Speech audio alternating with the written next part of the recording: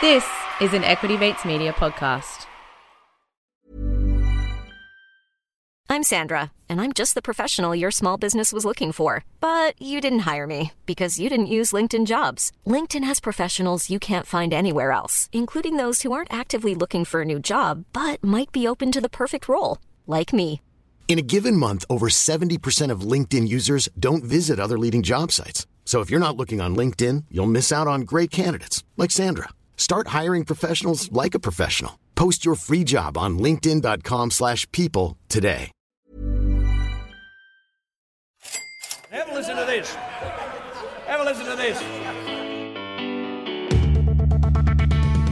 Now, that kind of talk this week dragged Australia's share market to a two-year low. There are, of course, complex reasons for that. He was the big spender. The big spender. Doing the grocery shopping could take a huge chunk out of the family budget. And that's finance. Hello and welcome to Comedian versus Economist. We demystify the world of money and help you get a handle on the bigger picture. My name's Adam and I'm joined as always by my little older brother and real life economist Thomas. Welcome, Thomas. Yeah, good Adam. How you doing? Yeah, good, thank you. I'm really looking forward to this episode actually because you've just come to me and gone, here Adam, here's all of the prep for this week's episode. Which I love. It really fits with my work ethic and my ethos around show preparation. Yeah, well, I feel like I've been carrying the show since the beginning. It's business as usual. I don't know. I think the latest feedback we had, if I can just find it here, the latest feedback was from Chris, who said comedy gold was one of his comments. So I don't know. Well, unless you've dropped some comedy gold that I haven't noticed, but I've dropped comedy Bitcoin. It's the new gold. Oh, there it is. There's that economist humour we've come to know and love. Yeah. Shout out zinger. Yeah. The folks in the economics club are killing it right now. The weekly gathering to listen to Comedian versus Economist down at the Economics Club is just reached fever pitch. No, we have got a big episode today. And I did mention an email there from Chris. You can always email us, cve@equitymates.com.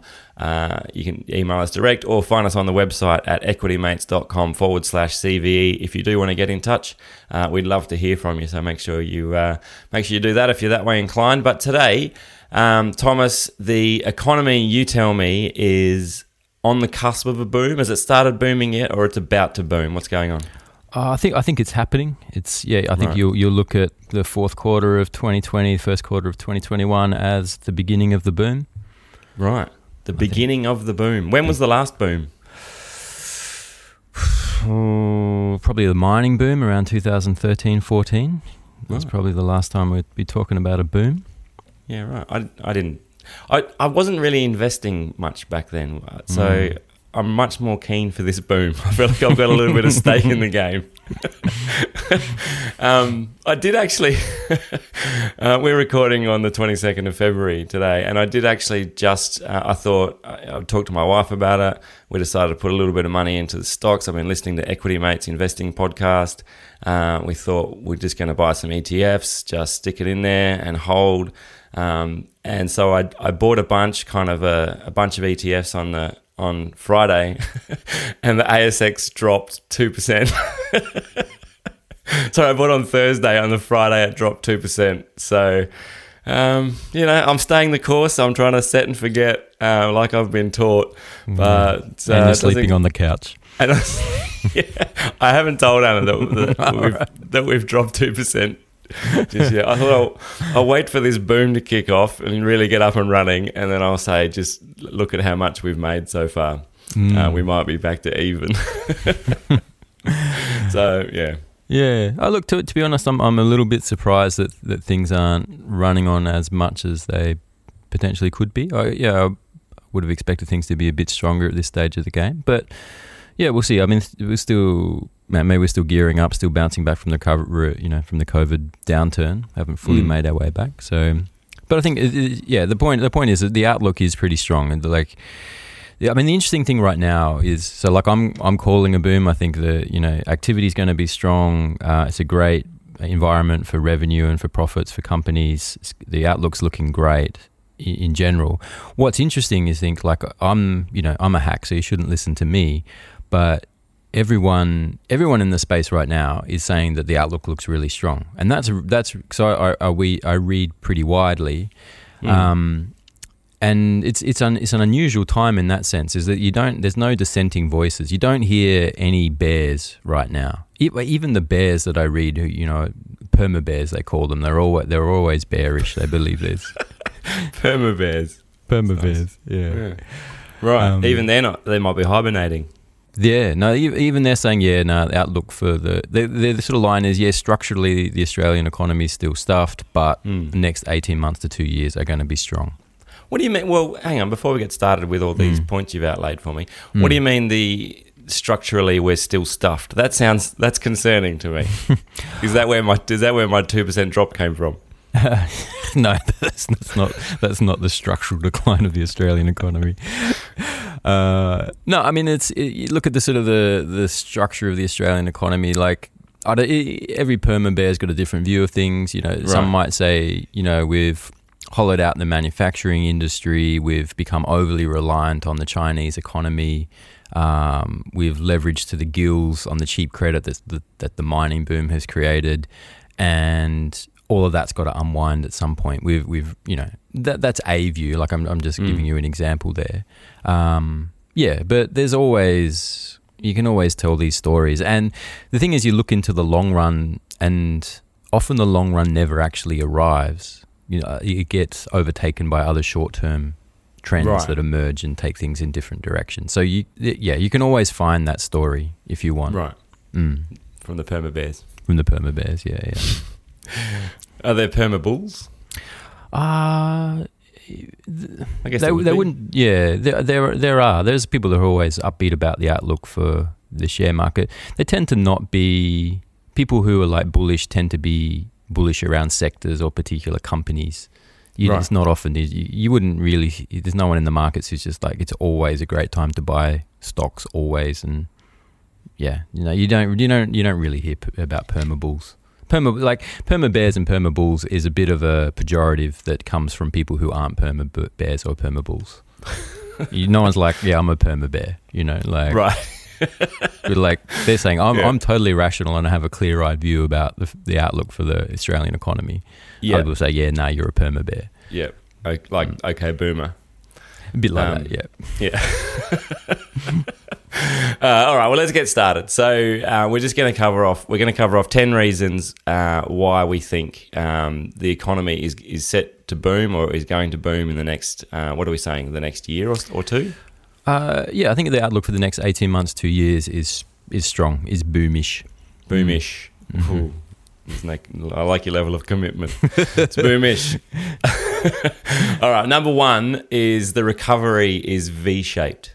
What do we mean by the recovery is V-shaped? So we're talking specifically about GDP here. Maybe go back to the introductory series we did for a fuller description on GDP. But so GDP tanked in the March and June quarters of 2020 on the back of COVID and the lockdowns, but then came back strongly in the September quarter, and we haven't got December yet, but it came back very strongly, and now all the forward-looking indicators are suggesting that it's going to keep on bouncing back very quickly and getting back to trend, in the foreseeable future. So it's a V-shaped. We're coming back very quickly, putting the COVID lockdown and the downturn associated with that behind us.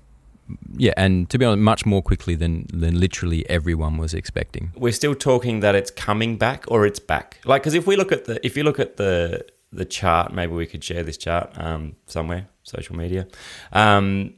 It looks like it's back on the trajectory that it was pre-COVID. So are we back to where we were, or are we still getting back? We're still getting back. We're still not like GDP in a level sense. So GDP is the amount of stuff we produced in a given quarter. That's still less than where it was pre-COVID at the last count, in the September quarter count.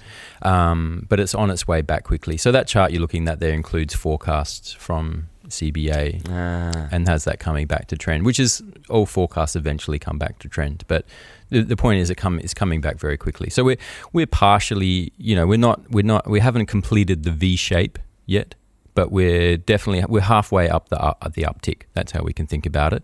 And that's September quarter. December quarter, we'll probably get pretty close to all the way back, and then March, June, September this year, then we're going to be sort of onwards and upwards from there. It's looking like pretty much everyone is thinking that now. That's the consensus view.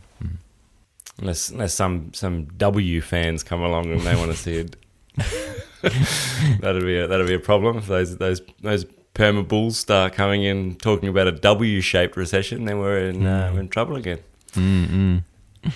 All right, number 2. Is you're saying unemployment is contained. So, yes.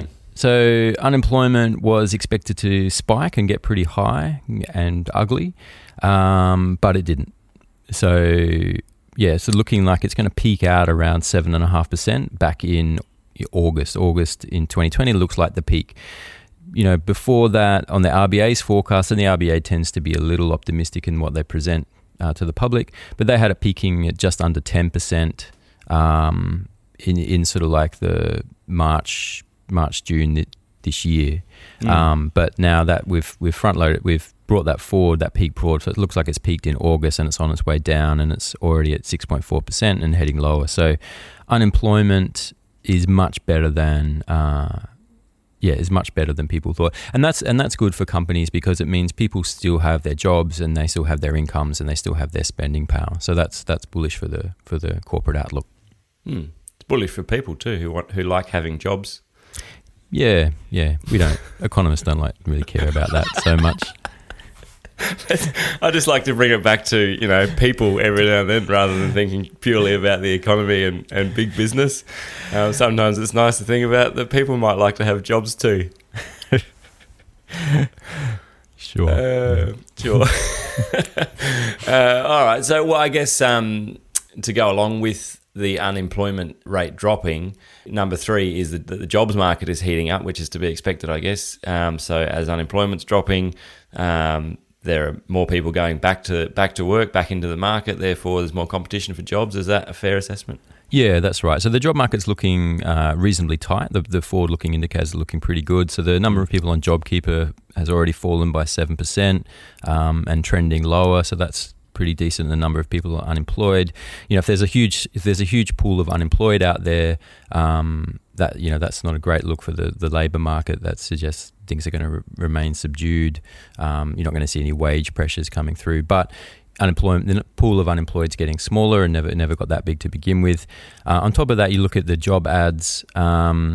Indeed's job ads is one of the best indicators we've got. That's now well above where it was pre-COVID. And trending higher. So the labour market looks pretty tight. There was a pivot from full-time to part-time employment through 2020, but that seems to be unwinding now too. Yeah, so going forward is a good outlook for the jobs market.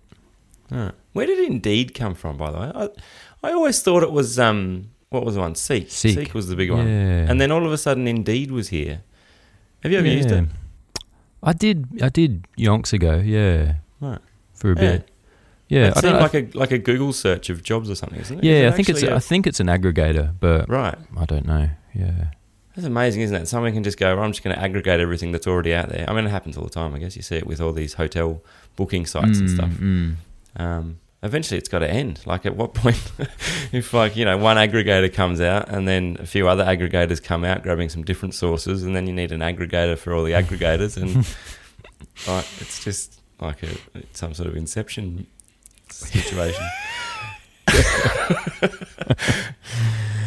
Yeah, right. So the jobs market's heating up, and therefore number 4 is household income is up. So everyone's back at work. We've got jobs. Stands to reason now that household income is going up. Is that? Well, hang on. Are we saying we're getting paid more?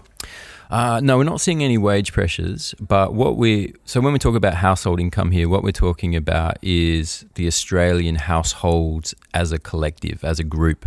When you look at those, when you look at the income of Australian households altogether, it grew strongly through 2020.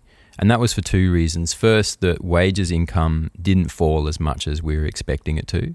So wages income held up pretty solidly. Partly that was just a stronger jobs market than expected. So wages income held up. At the same time, we had a lot of government benefits flowing into household bank accounts. And so you put those together, a stronger than expected wages outlook plus all the government supports coming into the bank accounts, and you had a boom in household incomes. On CBA's measure, you can look at some of their data on their internal their customer accounts, and they're saying that it was up.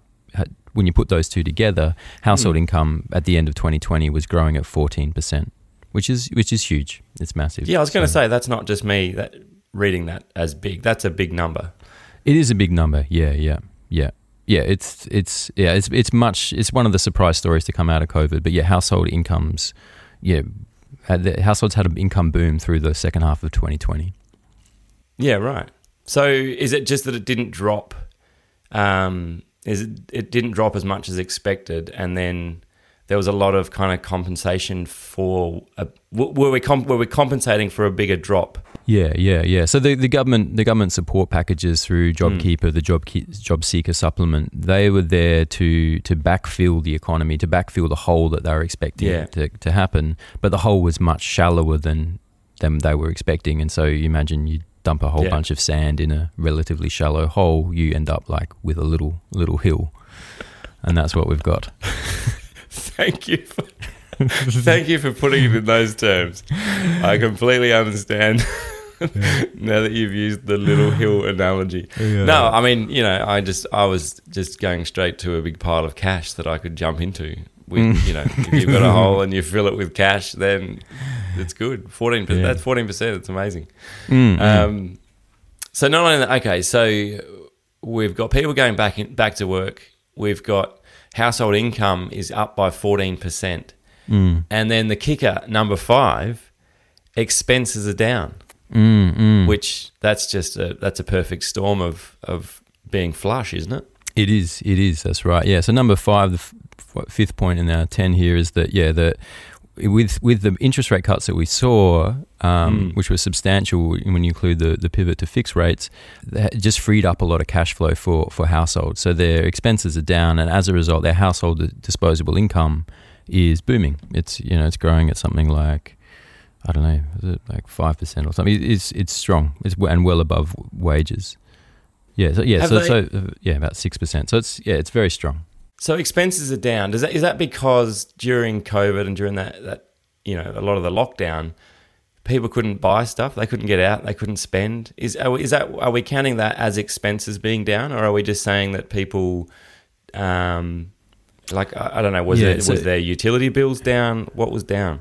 There were a number of expenses that got cut. Like a lot of I'm in New South Wales, and the car rego costs were halved and things like that. So there was those kind of there was a few things like that. But this particular measure here, we're talking about household disposable income, and we're interested in household disposable income because that's sort of a measure of free cash flow that consumers can spend on discretionary items or whatever they want. But again, if you can't go out, if you can't, we talk about discretionary spending.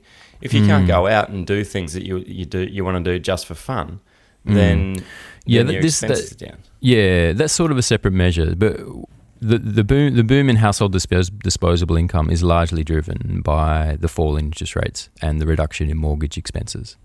Right. Okay. So that's sort of what's freed up a lot of the cash flow for households in aggregate. Yep. All right, let's pause there. We'll take a quick break and a word from our sponsor, hopefully, if we've got one. And we'll be right back after this with the other 5 reasons the economy is going to be booming.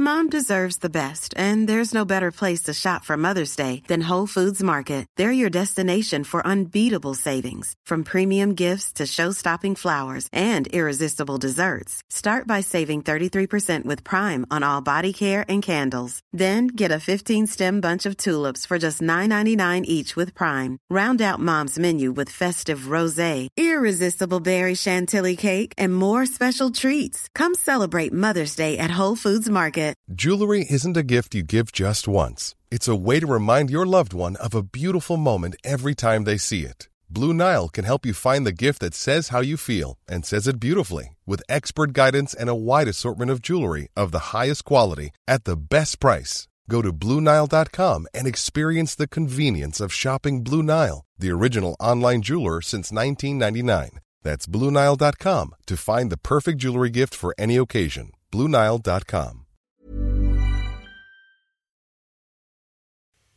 Welcome back here on Comedian versus Economist, and we're talking about the Australian economy booming in the next 18 months to 2 years, going through the top 10 reasons why that's going to happen. And we're up to number 6, Thomas, and number 6 is that households are flush. This sounds a lot like number 5, to be honest. Well, a combination of 5 and 4 and 3. Yeah, I can see why you're confused about that. But this pulls together everything you've been talking about, everything I've been talking about with, incomes up, expenses down, disposable income up, plus consumers haven't been out there spending because they just haven't been able to. And as a result of that, they've got a stack of cash sitting at the bank. So the savings ratio in the economy has boomed, and households are sitting on a substantial amount of money, quite a lot more than they were pre-COVID.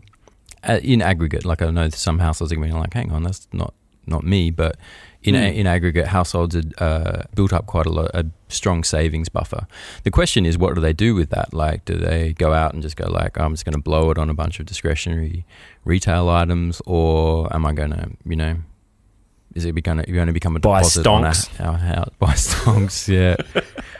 GameStop still hot. It's due for another run. Buy the dip. I mean, who knows? Yeah, maybe they'll go out and buy Bitcoin. Who knows? So, it's a really interesting question. What are households going to do with that money? But right now they're flush. They're flush, and I mean, it's interesting. I mentioned that we'd just put some money into the share market. That presumably, does that help things, like as opposed to putting it into Bitcoin? You mentioned Bitcoin. I'm just thinking then, is there any negative to the economy if you put money into Bitcoin as opposed to buying stocks because it's not really a thing? Like companies benefit if you buy stocks, right? Yeah. Like it potentially gives them access to more capital. Means it makes it easier for them to invest. That increases the productive capacity. Yeah, if you put it all into Bitcoin, you're just taking money out of the economy. Yeah, that's true. There's not a lot of economic benefit there until you get to the point of overthrowing the old capitalist fiat system with something better, which then it's a productive use of your money. But all right, but in terms of next 18 months, probably not so much. Probably not. All right, I'm hodling anyway. All right. So number 7 is consumer confidence is high. Yeah, so if you coming out of all of that, consumers are feeling, they're pumped. They're doing. Well, they would be. Yeah. They're buoyant. The mood is buoyant. There's a few consumer sentiment survey measures. Westpac's is booming. It's the strongest it's been since the mining boom back in 2013. Some of the others aren't quite so jubilant, but. Yeah, but the point is, consumer sentiment is way up on where it was pre-COVID, and at the very least, it's back to pre-COVID levels. On some measures, much stronger. Yeah, wow. I still haven't been surveyed. I still have no confidence that these surveys are actually a real thing. Just once I want to be surveyed for the Consumer Confidence Index. It's a pain. It's takes you 2 hours, and you get like a $5 voucher or something at the end of it. 2 hours. Yeah, it depends who you get asked by. Yeah, you'd want to be feeling confident. You got time. You got time is money. You got cash to burn if you can spend 2 hours doing a consumer confidence survey from Westpac. Yeah, I did a Roy Morgan one because they bundle up a whole bunch of questions about. Because then it's like, are you feeling confident? Okay, are you planning to buy any cars in the near future? Are you planning to buy any large, household white goods? Are you going to? How do you think? How's your cash flow position? There's a whole bunch of questions that goes on and on. Yeah, wow. I'm bored already. All right, number 8, the RBA will run the printing press hot. We've talked a lot about quantitative easing and money printing. So you reckon this is all set to continue? Yeah, it's going to keep on going. I mean, the interesting thing is that we're running the printing press pretty hot. We've never done this before. We've committed to another $5 billion a week up until September. Well, the RBA has. Most people seem to think that'll keep rolling on, even though the economy is doing pretty well. But they're kind of forced to because, as RBA's assets, their balance sheet as a percentage of GDP is around 15% right now. For the rest of the world, it's more like 55-60%. And so our quantitative easing program is lagging the world substantially, and that's because we've had a much better COVID experience. But it means unless we sort of start running our printing press as well, that's going to start seeing our currency appreciate, which creates a whole bunch of other problems. And the RBA is saying that they're going to keep doing, happy to keep conditions loose until they get unemployment with a 4 in front of it, so 4 point something. And that's, at the best case scenario, that's sort of 2 to 3 years away. So yeah, lots of money, slated to come into the system and keep on coming. Let's hope it's not 40%. I don't imagine they'd be too happy if it had a 4 in front of it. I don't think the number starting with 4 should be the criteria that the RBA work from. Or 400%. Everyone's lost 4 jobs each. That'd be no good. The Australian dollar is running up at the moment, isn't it? Like it's increasing in value against the US dollar, from what I've seen. Yeah. It's because we're doing well, and there's also a mining boom. I actually didn't put this in the things, but we've got another mining boom happening. Really? Yeah. Iron ore revenues are through the roof. What do you mean? Yeah. Oh no, it's good. Right. No, Were you planning on building an aluminium smelter or something? Well, I'm going to save that for my consumer confidence survey. Are you planning on building an aluminium smelter? Yes. No, it's good. I was just thinking back to some of the investment decisions I made in the previous week or two. Right. Thinking maybe I didn't put enough into the mining sector. But maybe, I don't know. I think we've slated this to look at next week. So next week, people are talking about a resources super cycle kicking in. So let's take a look at that next week. Let's look at that super cycle and a bit of an outlook for the resources sector. Yeah, nice. Don't hold us to that. That's our plan, but maybe we'll do that next week. Yeah. All right.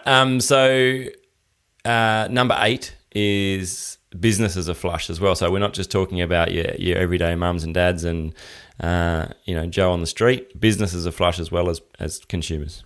Yeah. So business conditions are holding up. This comes from the NAB business survey, but they have a question on how's your cash flow, and that measures that's best it's been in 5-6 years or something. So it's peaking out on the chart. So retail spend, consumer spending's held up better than expected.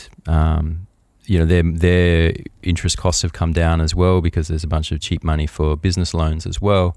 So they're flush. So they're doing pretty well. So that'll either go into investments or maybe come out as dividends for investors. But yeah, it's a good news story. Right. There's just cheap money everywhere then, isn't it? Like, I mean, the interest rates being so low, everyone has more money, it seems. Yeah. It's just the general reaction to the interest rates being low. Yeah. Which is the exact point. Like, that's Yeah, cool. So businesses are flush, and number 9 is they're also bullish. Is that right? Yeah. So if you sort of step back from the cash flow measure and look at their general outlook, how confident they are about their outlook and business conditions, it's, bounced right back from the low. It dropped right to hit the floor with COVID, but has bounced right back and is now higher than it was, for the last 5-6 years. So businesses are generally pretty bullish about the outlook for the next 18 months. And does that result in them, adding more staff? Is that a contributing factor to those points that we were talking about earlier around employment and all that sort of stuff? So when businesses are confident, they're like, yeah, we got money coming in. We can borrow money cheaply. We can put on more people. We can create more jobs. All that sort of stuff. Yeah. Expand production, invest in new factories or whatever. Yeah. All right. The last one, number 10. you're talking about rebounding trading partners. Yeah, so particularly the US here, but also, so China's sort of done pretty well, bouncing back out of COVID, but, we're sort of repositioning our trading stance with China. We're in the middle of a bit of a transition there. If you look at our other major trading partners, it's sort of the US and the UK. They're the next biggest. And those economies have really been held down by COVID. And the US is only really just now looking like it's getting a good handle on COVID. And they're rolling out a vaccine. They've got about 20% of the population fully vaccinated. They expect to have population fully vaccinated by Independence Day, by July. Yeah, so you think about just in that sense, our second and third biggest trading partners have been, struggling with COVID. So if they start to come out of that, that's a good news story for us. And it looks like they will. And the US economy, all the same factors there that are in play here are in play in the US as well. Cheap money and potentially to overcooking things a bit. Right, so this is not just necessarily an Australian boom. You're talking. It's a kind of, can we say it's a global boom? Is like everything post kind of COVID recovery at whatever point different countries reach that sort of recovery point at, there's a boom for everyone? Yeah, I mean, I don't know. Like, I don't follow too many economies all that closely. I take, obviously the Australian and a pretty active interest in the US economy.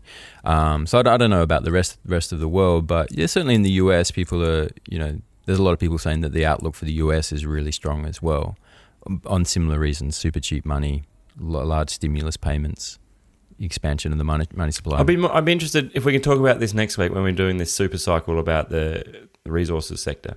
Because I was a bit surprised to hear you talk about iron ore booming. Haven't China said we're not buying iron ore anymore?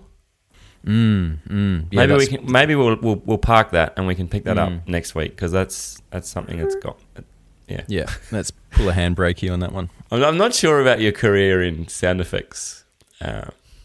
Vocalized sound effects. I think there's maybe with all this flush cash that we've all got these days, maybe we could invest in some actual production sound effects rather than you just voicing them.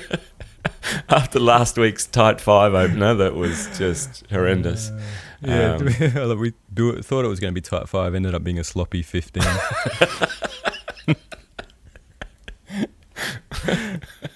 Yeah. Oh well, you got to try these things. This is the beauty of the podcast medium, is you can try these things out, and sometimes they work and sometimes they don't. All right, so that's it. So that's the top 10 reasons. But overall, things are looking pretty rosy. Yeah, I think that's the view. That's my view. I think that's sort of the view that everyone seems to be taking. It's a unique period in time, in the fact that everyone's pretty upbeat about every economist in the market is pretty upbeat about the outlook for the next 18 months or so. So question without notice then. I know you did a lot of prep for this. Like, this is my one bit of prep. How can I make money out of it?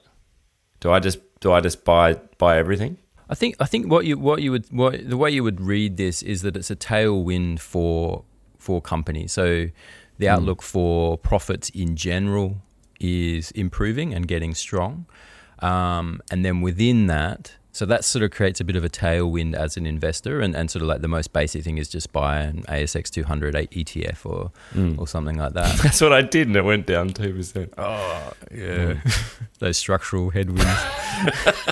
No one told me about the structural headwinds. I heard boom. I thought, get in, we got to get in, and I said, come with me. Jump on my shoulders, I'll carry you.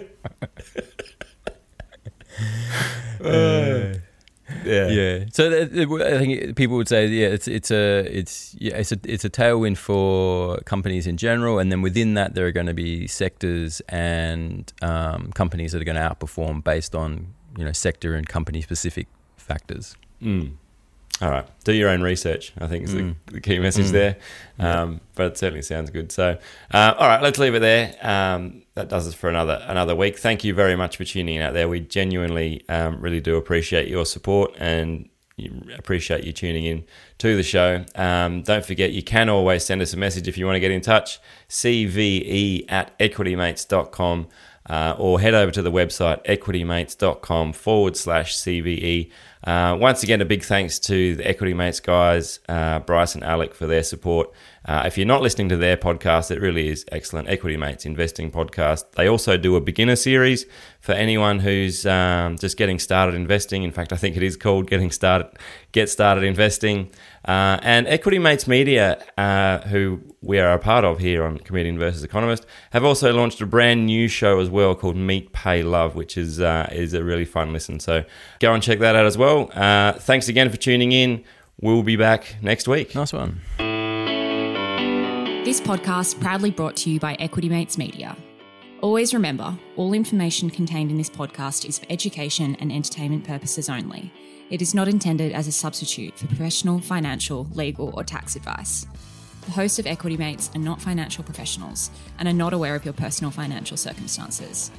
Before making any financial decisions, you should read the product disclosure statement and, if necessary, consult a licensed financial professional.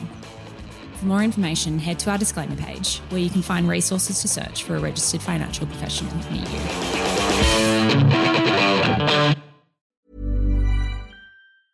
Hey, it's Paige DeSorbo from Giggly Squad. High quality fashion without the price tag. Say hello to Quince. I'm snagging high-end essentials like cozy cashmere sweaters, sleek leather jackets, fine jewelry, and so much more. With Quince being 50 to 80% less than similar brands. And they partner with factories that prioritize safe, ethical, and responsible manufacturing. I love that. Luxury quality within reach. Go to quince.com/style to get free shipping and 365-day returns on your next order. Quince.com/style. Want truly hydrated skin? Meet Osea's Body Care Breakthrough Hyaluronic Body Serum. It's clinically proven to increase hydration by 161%. It's lightweight, fast-absorbing, and delivers 24 hours of hydration for silky smooth skin without any sticky afterfeel. Treat your skin to clean, vegan skincare from Osea. Get 10% off your first order with code SUMMER at OseaMalibu.com. That's OSEA Malibu.com, code SUMMER.